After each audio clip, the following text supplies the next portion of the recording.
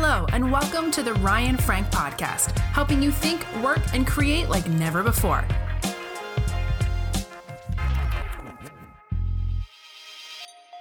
Welcome to the Daily Coffee Chat with Ryan Frank. So glad that you are here. I'm joined today by Bo Harrington from Southeast Christian Church in Louisville. Bo, thanks for joining me today. Yeah, man, I'm excited. Glad to be here. So, Bo, when did you and I first meet? I feel like it's been a while. It's been a while. We actually first met at the Napkin Conference. I think you're right. Gosh, 2009. I think 2009. I bet it. Yeah, that's been 10 years or more. Yeah, it's crazy. In Las Vegas. Las Vegas, yes, of all the places to meet. Man, that was a fun conference. Right. I'm not sure if it's appropriate to tell people we met online or we met in Las Vegas. I know, honestly, I don't know which one's better. Wow, what a crazy place to minister. Do you talk to Justin Smith much these days? Every now and then, we still keep up a little bit. I live vicariously through him, since he's in South Florida and I'm in the Midwest. So I think Justin and his wife, I think they're up to about 22 kids, aren't they now? Something like that. Get their own TV show. I think they should. Well, Bo Harrington is a dear friend, and I'm so grateful that he has volunteered to join us on the Coffee Chat. Whether you're watching this on YouTube today or the podcast or Facebook, wherever you're catching it, I'm glad that you're here.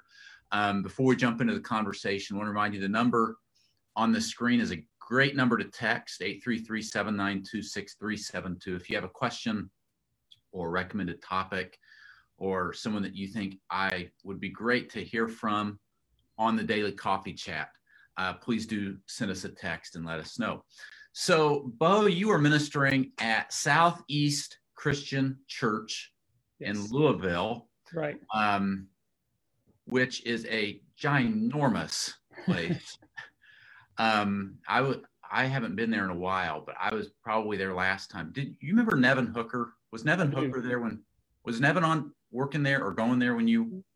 He was not. He had already left. Okay. Yeah, he had already left when I came on. I had a connection with Nevin Hooker and then Michael Chanley when they worked at Southeast Christian. Wonderful church doing amazing things. Tell us a little bit, Bo, about your ministry. Tell us about your family first and foremost, if you would, and then tell us about your ministry journey and how God has led you through some transitions and what you're doing today.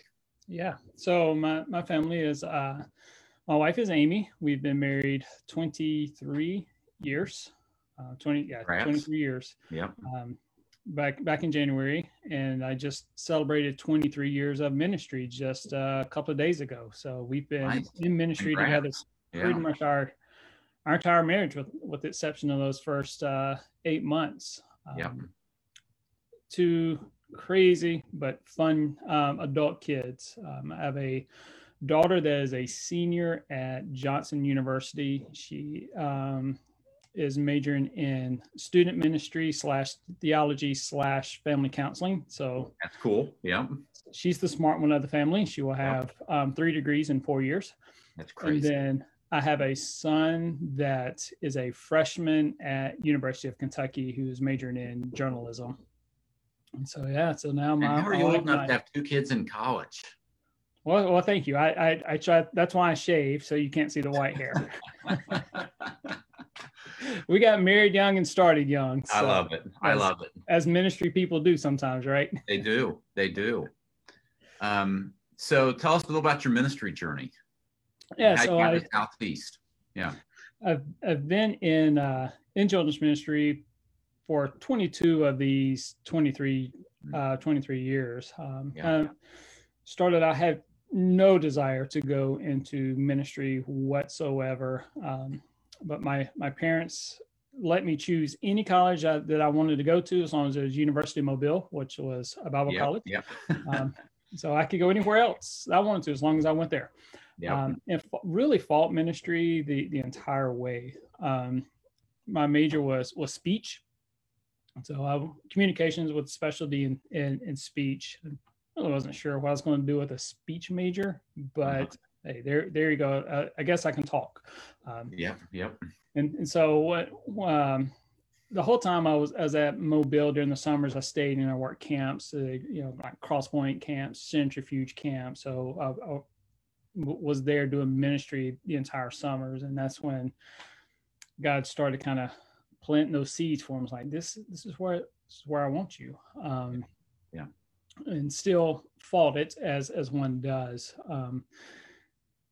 So my wife and I get married. My sister calls me and says, "Hey, my church kids pastor just left. I think you should apply." I'm like, "Yeah, I don't think so." She said, "No, I really think you should." Mm-hmm. So we did, and it's hilarious to look back on it now. My wife and I were talking about, like, oh, well, okay, this is where God wants us to go, and we're like, but I got to make more money than I am working my secular job, because and. So what does God do? I'm like, I put that limit. I'm like, I've got to do at least this. God's like, okay, fine. How about this? And we're like, well, we'll take that. And then it just developed just a love of children's ministry. I've never been the fun kids pastor. I've always been the kind of the boring, serious one. But I have such a heart for just developing people. I love to see people grow, and then in turn use those gifts to serve the next generation. That's just what really gets me excited. So we mentioned Michael Chanley just a few minutes ago. We met in 2009 at the Napkin Conference, and just developed a real friendship. So God had moved us to Illinois and developed an incredible ministry there. And then we went to North Carolina. When we were in North Carolina, Michael calls me and says, "Hey, my church is hiring an elementary pastor. Are you interested?" I'm like, "No, it's a big church. Not really. I'm a little small town guy. I'm like, not really interested in going to a church bigger than my town." So he called me late, about another month or so, and he was hosting a conference at Southeast. So I went just to serve him and just to help him out, and just hang out with him. Really was a great excuse for a couple of days. And he introduced me to the children's pastor, and we started talking. I called my wife and said, "I think I was just interviewed for a job." Now, who was the children's pastor at the time? Steve Young was the children's pastor at the time. Okay, yeah. And so she's like, "Really?" I said, "Yeah," because we spent several hours really talking about philosophy of ministry and kind of my development and my ministry path. And so that was in March. A couple of months later, I get a phone call from HR like, "Hey, are you still kind of interested in talking about this position?" And I'm like, "Well, sure. Yeah, let's kind of figure this out." And then they brought me on. So that's kind of how I got to Southeast. That's pretty neat. Yeah. Well, you've always been you talked earlier about you've never been like the fun kids pastor guy, which right. may or may not be true. I don't know. You're probably more fun than you think. But you are an organized, you're a systems guy. Very much. Yes. Tell us about the importance. I feel like a lot of children's pastors and youth pastors lack in this area of getting organized and putting good systems in place. Why have you found this to be so important? Well, you will never be able to take your ministry further than you are, than your own leadership, and as a kids pastor, I never wanted to be the leadership lid for my ministry. So I just kept reading, kept growing, and kept studying and inviting coaches. I've had several coaches, some business coaches, but then some ministry coaches throughout the years in my life, because I don't want to be that lid. And then really understanding how when it's not dependent on me, when I'm developing the other people, the ministry can go so much farther. So when we set up a system to where they're not relying on you for the answers, because they understand the vision of the church, they understand the vision of the ministry, then they begin to make decisions on their own. So now the decisions aren't dependent on me and my own thoughts and my own background. Oftentimes when we go to a different church, they know their community because you're coming into a community. Yep. So for me to come into a community and say, this is the right way to do ministry in this community when I'm brand new, that's in my mind, that's really hubris. So you set up a system so you're growing the people who are already in that community and then that already understand it. And so then they can say, well, this is really what our community needs, especially when it comes to discipling our kids or developing other leaders. What are a few of the most important, if you feel like you've had all these years in children's ministry, for someone that maybe feels like I'm not super organized, or we've got a good ministry, but I don't know if we have a lot of systems in place. What are a few of the key systems like you've got to get right, you think, as a children's pastor? What comes to mind? So the number one system that you've got to get right is develop a leadership team. I agree. Right. Yep. So find the people who are truly invested in the ministry. I didn't say that have been there the longest. I said the ones that are truly invested in the ministry and truly have a heart for ministry. Look for the other pastors in the room. When I say pastors, I don't mean people on staff. I mean the volunteers. Look for them in the room and begin to develop them. Give them articles. Don't just say, hey, check out this article. Give them an article and then follow up and have a conversation with them. Say, talk to them. Let's talk about this. Good. And really begin to invest and pour them. That's got to be the number one thing. I think you're right, Bo. I think Andy. I always quote Andy Stanley saying that developing leaders or leadership development is really your number one priority.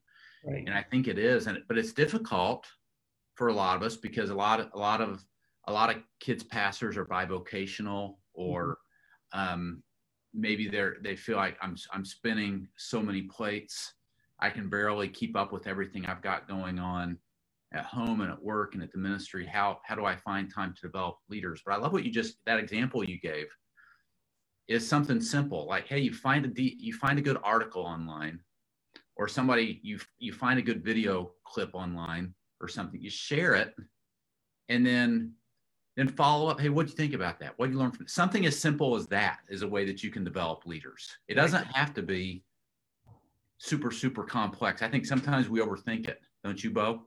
Oh, definitely. We definitely are. We think if we can't have a group of people in a room and feed them a meal and talk at them, then we're not developing them. Exactly. Bo, were you do you feel like you were born like organized with a mind to like create systems and stuff, or is it something that you've grown in or developed? Is it a little bit of both? I think it's something that I have definitely grown in, because I am, I've never been I haven't always been the smartest person in the room, but I have always That's what Michael Chanley and everybody always has told me. Yeah. Never been Bo's not the smartest guy in the room, but he's a good guy. That's what they always say. Exactly right. I'm just kidding. Smartest, but I have been the one who will work the hardest. So I'm gonna work hard, and then I noticed out of that I had to set up systems for myself. I'm an Enneagram 5, and so I love to research and nerd out everything now. So just continually just reading and listening and reading and listening. I love that. When I say listening to podcasts and to other people. So yeah. But also think systems is the best way to organize a children's ministry, especially for bivocational. If you have someone who is working on the weekend, but then they're working, Monday through Friday somewhere else, they have to be organized. You have to be organized to make sure that all your processes are in place. You're right. I've got a book. I'm over here on my shelf. Let me grab it real quick. This is a good one, Bo, that you would like if you've never read it, by Sam Chan, Bigger, Faster Leadership. Have you heard of this book? Okay. But definitely a good one to read. And his point in the book is that every pastor, every leader, every ministry leader, they want their ministry to grow, and they want it to grow fast. But his point is that your ministry or your organization will only grow to or here's what he says. He says, the size and speed of your organization is determined by its systems and structures. Mm-hmm. So your systems being just what we're talking about, the systems we have in place, your structure, your people. And everybody wants their business to grow. Everybody wants their church to grow. You want your children's ministry to grow. But don't overlook, you're only going to grow to, like you just said, you mentioned earlier, being the lid at the top, that lid. You've got to develop systems. You've got to develop people, or your capacity is going to stay small. Right. This book is Sam Chan's book, Bigger, Faster Leadership. Definitely recommend it to everybody that's watching or listening. Bo, in our last few minutes, I intended on spending a majority of our time talking about this other topic, but I think this systems talk has been good, and it's helped me, and I hope it's helped a lot of you. There's a lot of talk today about discipleship of kids. There's always new research coming out on what's the best methods for discipling the next generation. How do we best equip mom and dad and partner with the church parent partnership in child discipleship? A lot of talk around discipleship. But Bo, I think one thing that you're passionate about is making sure that you focus on the tactics of what's it actually going to look like to disciple kids. Talk to us about that. Right. So, but for me, there's a difference between discipleship and disciple making. So I want to make sure that all my leaders in my ministry are actively involved in both. So discipleship, they are in a surrounding, they're in a setting where they are learning, they're growing, they're being fed, but then they are also being disciple makers. They're whether it be the other leaders within, if it's a team leader, that they are discipling their leaders, even discipling their kids also. So it's really setting up that system with that. One of the funny things, and I kind of came to this a couple of years ago when I was just incredibly frustrated at a conference. Mm-hmm.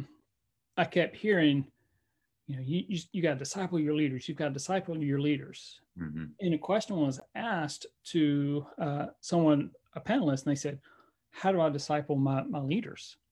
And I said, take them to coffee, spend time with them. And I thought, and do what? Yeah, that's it. But they never answered the question. It's got to be more than that, doesn't it, Bo? Right. So then I really kind of started, again, back to my Enneagram 5, the nerd in me, I really started studying, like, well, what does this mean? Mm-hmm. And so I started thinking through, like, relational intelligence. Like, you've got to know how to form relationships. Having a conversational intelligence, like how to actually have conversations. You'd be surprised that people don't know how to actually have conversations. You can't disciple someone if you can't have a conversation with them, which involves listening and asking questions. Mm-hmm. And so as I think about developing leaders, there's a leadership development piece to that, but it's also a disciple making piece also. Mm-hmm. So breaking down these conversation intelligence, relational intelligence, the emotional, like, okay, let's see how Jesus did this with his disciples. He had so many conversations with them.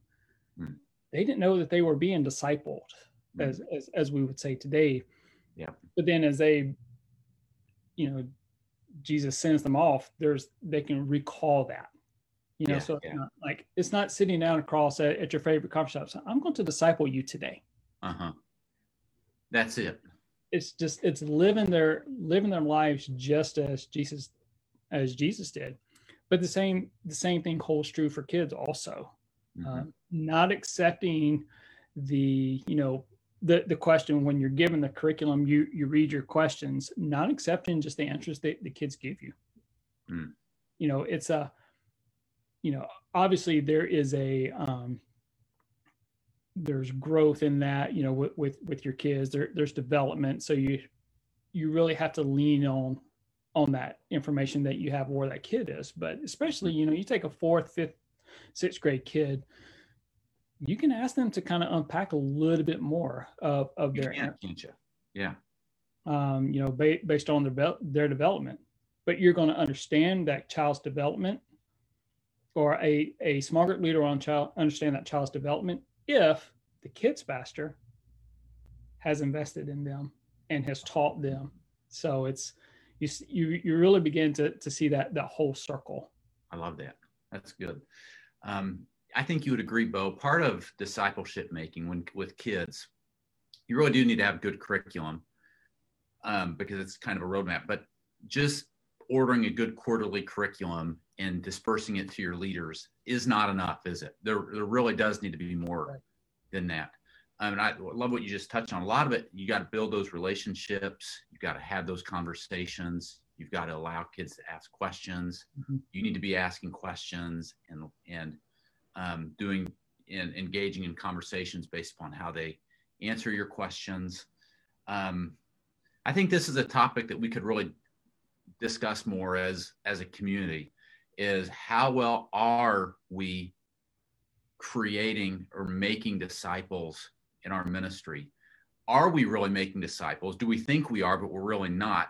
By the way, let's wrap up with this one because it might be good, Bo. How would I assess? Do you feel like if I'm a kids pastor or youth pastor, how do I assess? Am I making disciples or am I just going through the motions? Thoughts on that? Right. So I think a key with that is, what is our job as a disciple?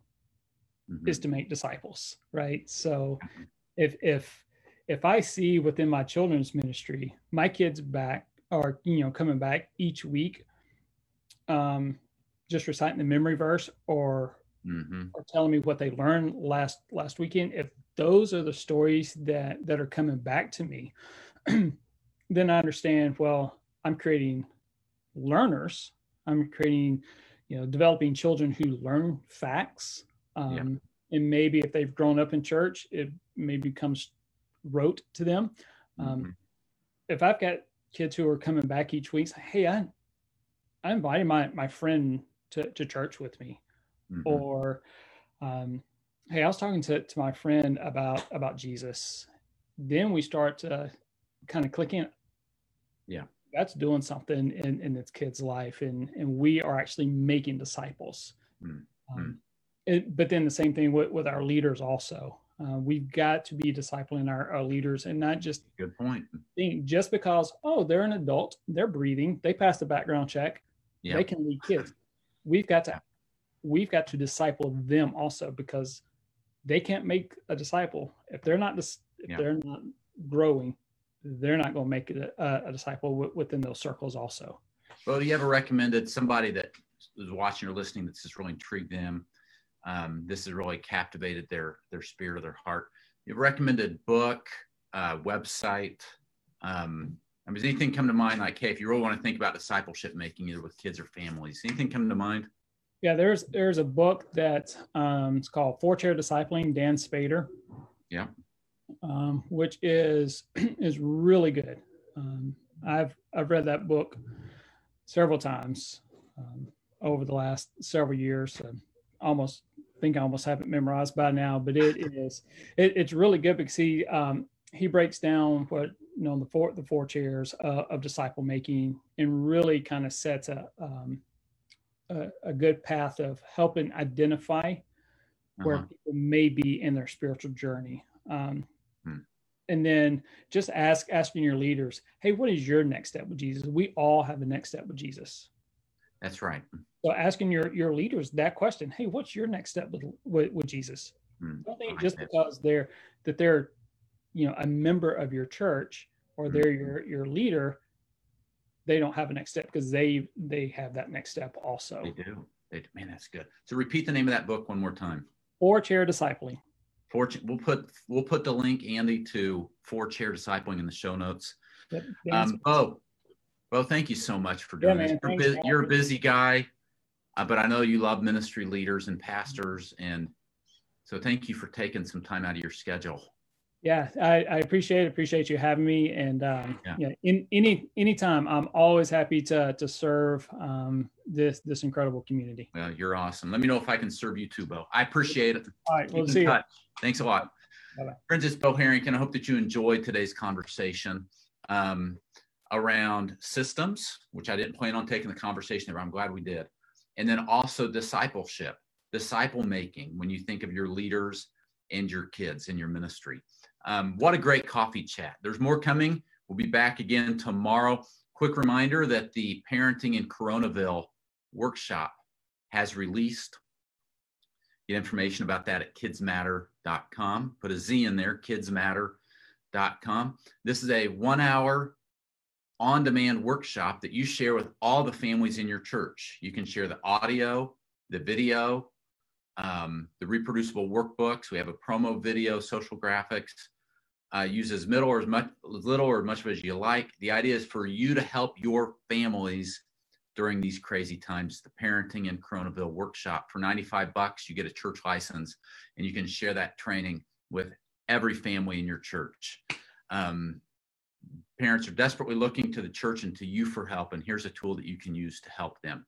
Friends, thanks for joining me today on the Daily Coffee Chat. If you miss any of these, you can find them at the Ryan Frank Podcast, wherever you listen to your podcasts. You can also access it at kidsmatter.com, because the Ryan Frank Podcast is part of the Kids Matter Podcast Network. Friends, thanks for joining me. Thanks again to Bo Harrington. And let's keep the conversation rolling in Kids Matters I Love Kidmin Facebook community through the day. See you tomorrow. This episode of the Ryan Frank Podcast has ended, but be sure to subscribe for more productivity and life hacks to help you stay on the leading edge. And if you like what you heard, please rate this podcast with 5 stars. Thanks so much, and talk to you next time.